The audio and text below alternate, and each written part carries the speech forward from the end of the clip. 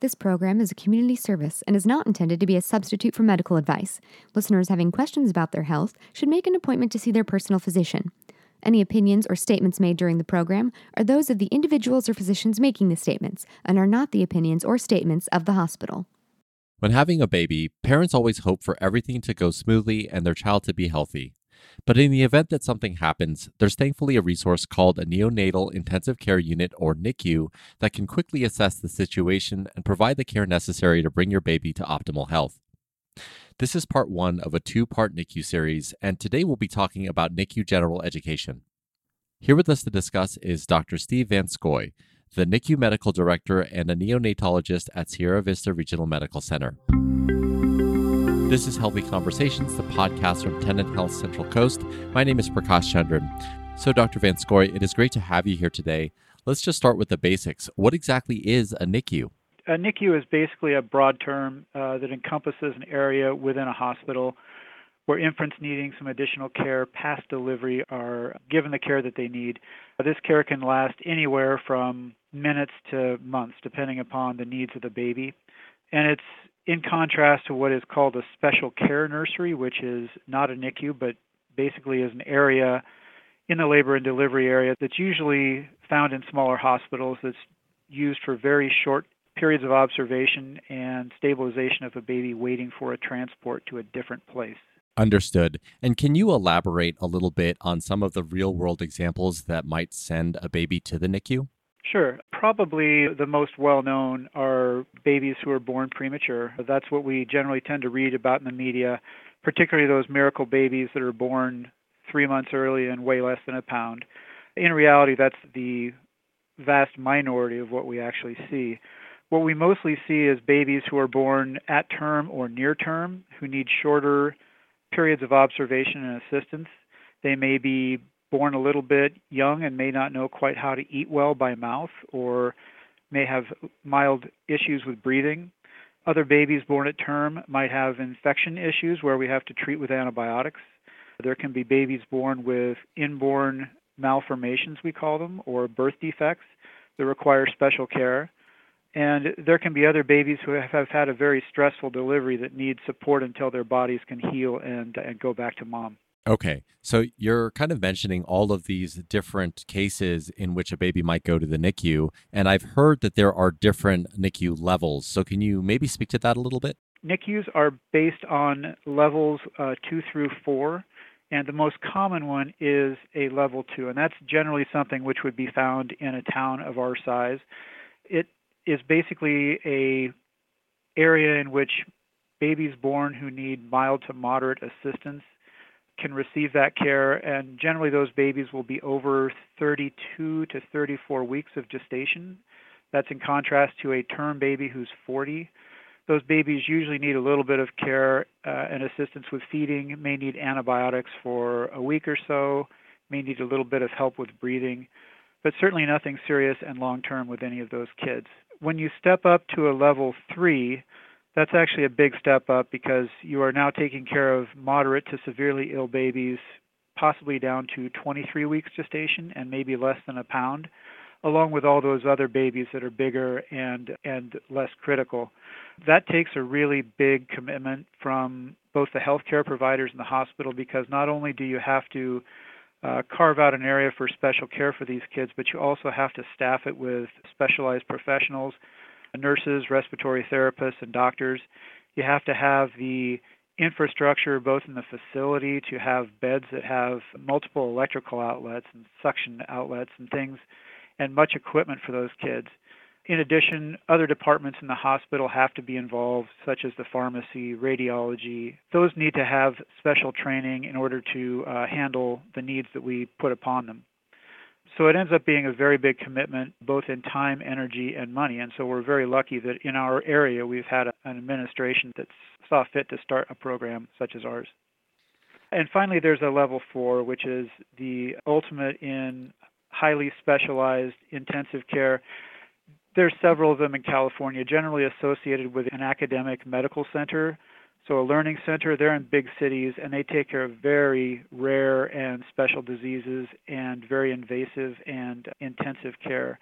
In general, community level 3 NICUs like ours can take care of about 95 to 98% of what is placed in them, but rarely we do need to send to something of that size. Understood. So it really does sound like the majority of cases are either that level 2 or level 3. And level 3, as you're mentioning, really requires a multidisciplinary collaborative team in order to service every case that comes into it. Isn't that correct? It does. And when you think about what we require in our little hospital here, at the bedside, we have critically trained nurses, respiratory therapists. The doctors are specialized pediatricians who take an extra 3 years to become a neonatologist, and this is all we do is take care of sick and young babies. We have nursing support from the administrative side. We have people who are regularly in the NICU, such as physical therapists, dietitian, social workers, lactation consultants, and a case manager. And in our case, we have cuddlers to help the babies stay comfortable when their parents are not there. And then all the other departments throughout the hospital receive specialty training. And in addition, we actually consider an extended part of our family the community services that we actually send our babies to after they are discharged if they need it. Those are both the state programs and private programs such as Martha's Place. Wow, that sounds incredible. I just can't believe that you have so many different people that are a part of servicing this NICU, including cuddlers. I'd really never heard of that before. It's really a big team, and it's a big family. And the beauty of it is that being a parent who has a baby in the NICU, you really don't know that all that is behind your baby. And in fact, when we have babies being visited by their parents, they're there behind curtains in a private little area, not knowing all this is going on behind the scenes, and that's how we want it. Yeah, absolutely. That actually leads me to my next question. I heard that there's this concept of an open NICU. You were kind of talking about how the parents are sometimes separated. Maybe talk about what the open NICU concept means. This is sort of the classic concept of an NICU, and it basically means an open floor plan where all babies, or at least a certain number of them, are in a common room. And really the advantages of that are that it tends to be a little bit more social for the parents, although we do have ways to give parents pretty good privacy within those rooms. A lot of parents like to be able to look around the room, talk with other parents, talk with nurses who are there, and the physicians when they come through. There's more free nursing to parent interaction because they can have conversations because they're not locked in their own little room as what you would consider a closed NICU. It's easier to monitor those patients from the nurse's standpoint, and it's easier to communicate between nurses. So pretty much if you're in one of those rooms as a healthcare provider, you know what's going on with everybody, which is a great advantage. The disadvantages to an open NICU versus one that has private rooms are that it tends to be noisier at every bedside because you've got a common area. And there's a little bit less privacy, but we really take pains to minimize that. I'm reminded that when my friend went to the NICU earlier this year for his son, he was talking about the other parents that were there and the type of relationship that he formed with them, and just having someone that you can rely on that is going through the same thing must be a very bonding experience, isn't it? Oh, absolutely. I think that more often than not, parents whose babies are there for more than, say, several days begin to form relationships with other parents, as well as the nurses who take care of their babies so closely. And many stay in touch. They're mutually supportive. And we have a yearly NICU reunion that parents get to see each other and see each other's kids as they grow. So it ends up being a real positive, I think. It's probably safe to say that no parent wants or hopes to need the NICU. Like, for example, my wife and I were giving birth to our second in August, and obviously it's not something that's even on my mind. But what might be something that you would share with parents or expectant parents like myself about their concerns about giving birth or the potential need for a NICU? I fully agree. Nobody wants to ever be in a NICU or meet any of us who work there. And we understand that. And that's one of those things that we have a certain proportion of our parents who know they're going to be in there. Certainly the ones who, say, come in when they have premature labor, know they're going to be delivering a preterm baby. We make sure that we get the neonatologist, the NICU doctor down to talk to them before delivery if we can, to prepare them for what they're going to go through. But for the majority of patients and parents, they have no idea that they're going to end up with a baby in the NICU. First of all, I let them know that we've done this before, their baby is in good hands, and we understand that they are somewhat shell-shocked, stressed, obviously, usually tired, and usually don't have a whole lot of coping mechanisms at that point. So we gently indoctrinate them into, here's what we're doing, here is why we're doing it, about how long we're going to have to be doing it for and how long your baby is going to have to stay with us. And then we inform them along the way. We empower them to ask questions. We invite them to stay as much as they can by the bedside because we know that those babies are their babies. We're the people who are taking care of that baby for the time being, but they have to go home with that baby after our care, and we always keep an eye on that.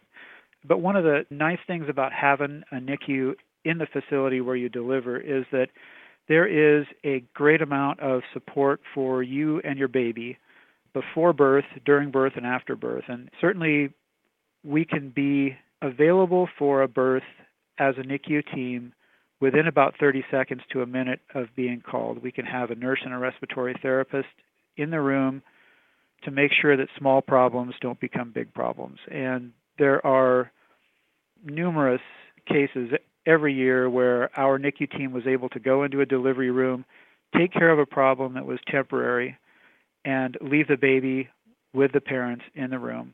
And baby never has to come into the NICU. They just are a well infant after that. Other times we've had babies in the mother-baby couplet area after delivery where the NICU nurse or respiratory therapist goes down to basically check a baby when one of the nurses there has concerns and has been able to, again, keep that little problem from becoming a big problem. But it's a big team that is invisible unless you need us, and that's what we want to be. We don't want people to know we're there. We don't want people to be delivering in the hospital that has a NICU only for that reason. They want them to come in because we have safe care, we have water labor, we have a doula, we have midwifery, we have in-house obstetricians. All those things that make it a safe and caring place to deliver. We're just the safety net in case they need us. Well, I can tell you that is very reassuring. So thank you for sharing all of that. Just the final question that I had was when a baby goes to the NICU, you can't help as a parent but wonder, is there something that I could have done differently? So is there anything that you can share with expectant parents around either taking care of themselves or doing things to avoid potentially going to the NICU? I think that's a really good question because over the years I've done this, it is really evident to me that even though the words aren't said, moms feel very guilty that a baby is in the NICU. And almost universally, it's nothing they could have done differently. Nature is not black and white. There's a lot of things that happen, and giving birth is a very complex and at times difficult process. It's not as easy as it looks like on TV.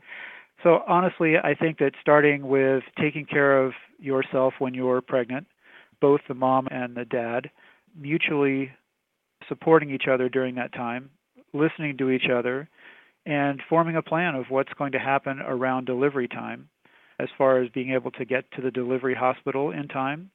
And then if something does go wrong and we're here and end up with a baby in the NICU, one of the first things I make sure I do is to find out how the parents are feeling, what their understanding is about what's going on, and to allay their fears, number one, to let them know that we are experienced with this because there's rarely anything we haven't seen before.